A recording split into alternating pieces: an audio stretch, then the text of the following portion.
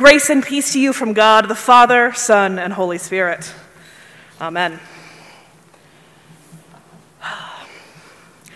I have, I'd say, an internet acquaintance. Somebody I knew in college through a few different groups, and who now I follow on Twitter, who shares pretty much all of his life on Twitter. If he has a thought, on to Twitter it goes.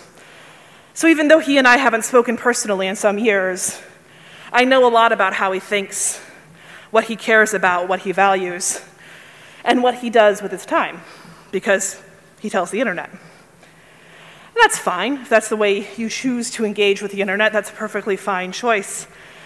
But I notice in his sharing what he thinks, what he cares about, he focuses a lot on money, on investments, and on how things affect him personally. Certainly, all of us who live in the world have to focus somewhat on our money, on our investments, on our own selves, because we live in a world. We have jobs, we have to pay our taxes, all those sorts of things. But this internet acquaintance of mine, he will scour benefits readouts and credit cards and sales to spend as little as possible on any one thing. He will focus on being able to stack deals together to buy something he may not even need because it is on sale. He will spend his time in lines to get something for free that he could just as easily buy for himself, because for him, a free thing is a benefit to him that's well worth his time. Again, I know all of this because he shares it online, and he's proud of it. He's proud of using all of the credit cards he has in order to get the best credit card perks. He's proud of getting things for free or cheap, and will in fact tell the whole world how much they cost and how much he saved. For him, paying attention to how things affect his bottom line is a big part of who he is. It's a big part of how he sees the world and how he engages with it. Now, he's not a congregant of mine, he's not even a Christian, so this sermon isn't for him. He can spend his life the way he wants. And he may be at an extreme end of things, always focused on what is in it for him, even when it comes to political policies, to decisions made by those around him. But we all have this temptation to look at our interactions, to look at our decisions or the decisions of those around us and say, what's in it for me? What do I get out of this? Certainly, we all have to take care of ourselves, to keep ourselves from burning out, from overdoing it, from causing harm to ourselves. But when we take this to an extreme, when we only act in ways that will benefit us, when we only focus on our own material and financial success, we have a tendency to turn towards idolatry, a tendency to turn our financial success or our material success into something we chase down to the exclusion of all others. We have a tendency to focus on the bottom line and to focus only on those tangible, easy-to-measure things, to say that we are doing okay, to say that this is worth our time, our energy, or our resources. It's a natural human way of being. It has been this way from the very beginning of time. People are tempted to be selfish. People are tempted to look out only for their interest and not the interest of others. People are tempted to make an idol out of money, power, success, even their own egos. But then we read the words of Jesus, who teaches us a surprisingly different view of the kingdom. As he gathers at a meal with those who are well off, teachers, leaders in their communities.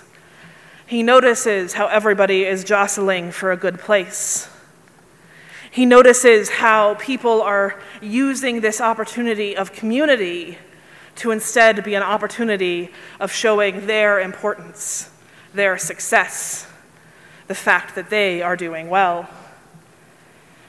When Jesus speaks about inviting people in hopes of receiving something in return, I remember reading Jane Austen books and the important, delicate dance of a visit and a return visit and all of the social niceties that went with that in that era, and how complicated and difficult it was.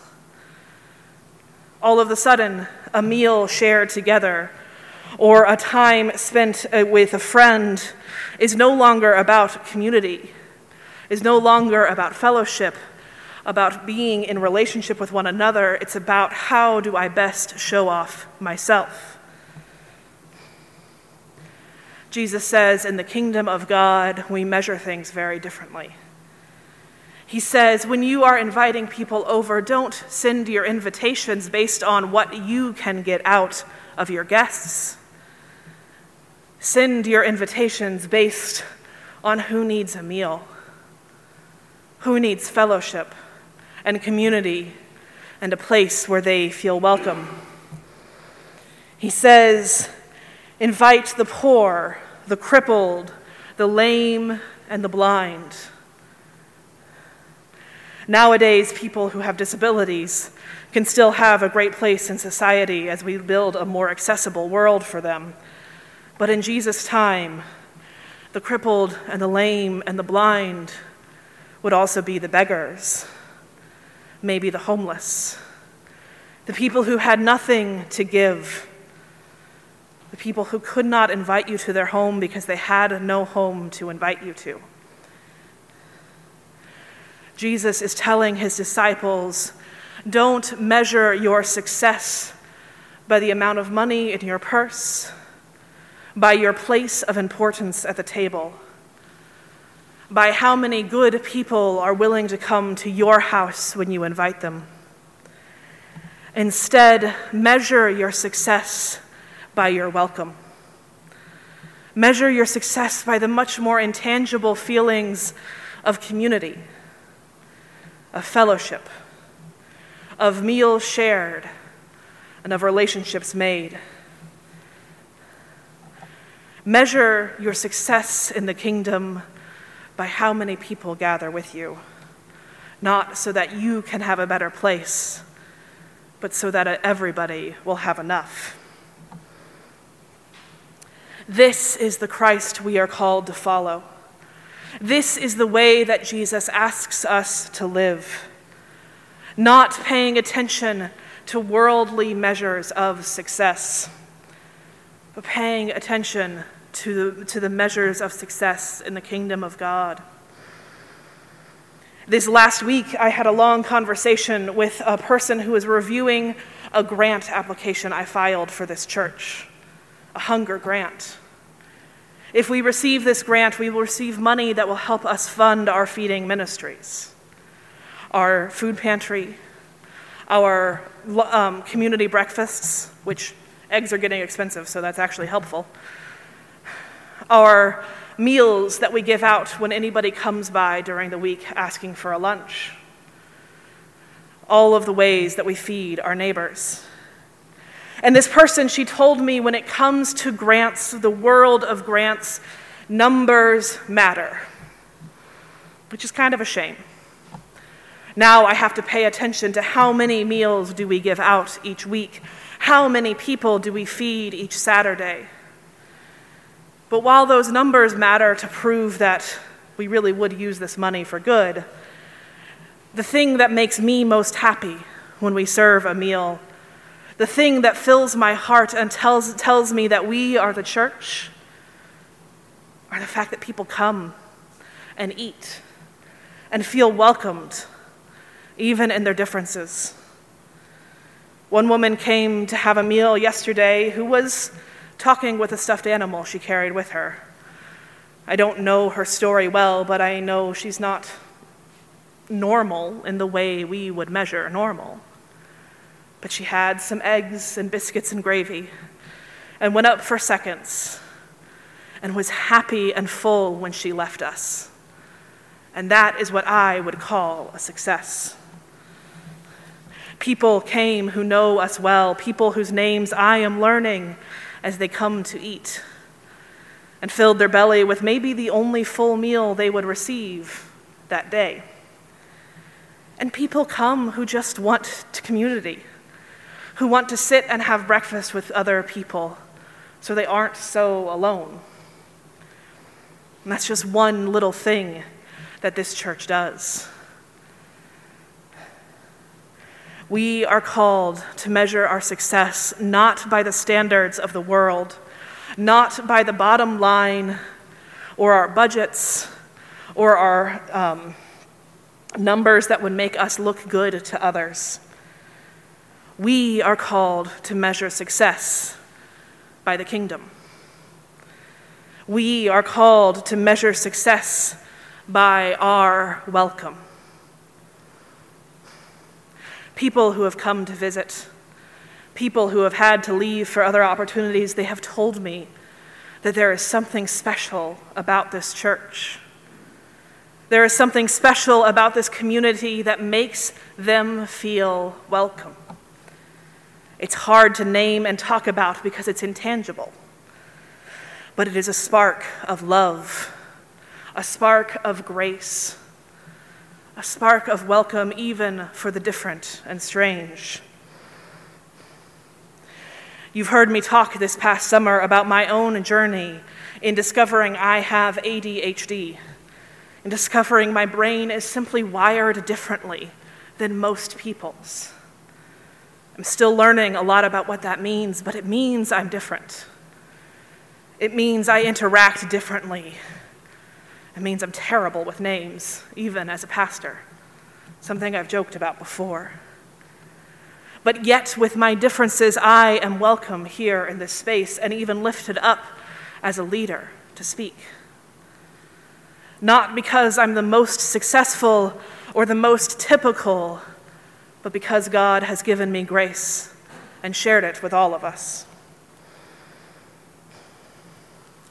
We are followers of this Christ, the Christ who says, do not seek the best seat at the table. Do not spend your life focusing on money, on success as the world calls it. Do not worry so much about those measures of success when instead you can focus on God's great grace, God's welcome and love. God does not promise that we will be rich, that everything will be easy for us, that we will have money pour in if we do this. That's not Jesus' promise because it's not Jesus' focus. But I know, because I have seen it and felt it, that when we spend our time in welcome, when we spend our time in love, when we invite the strange, the homeless, the lonely, the different, that love and grace grows and grows into something much better. We will all have our times and places where we are rejected, where we feel other, where we feel left out or alone. But here at Christ's table, here in this community, the kingdom of God, we will always have a place at the table. Here in this community, there will always be welcome.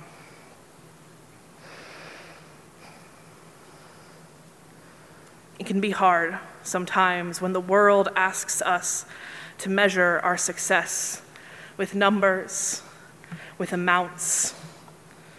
It can be so easy to focus on those things and lose sight of what God calls us to seek. But throughout Scripture and throughout the words of Christ, he shows us what the kingdom is. The kingdom is a place where everyone has a place at the table. The kingdom is a place where everybody feels they are loved by God exactly as they are. The kingdom is a place where when we are overwhelmed with the troubles of the world, with pain, grief, and loss, we will be welcomed and loved, and we will be told that there is hope even in the darkest times, and shown what that hope looks like. We are so blessed, not in ways the world can measure, but we are blessed by God's grace, by God's love, and by God's welcome every day we gather. Amen.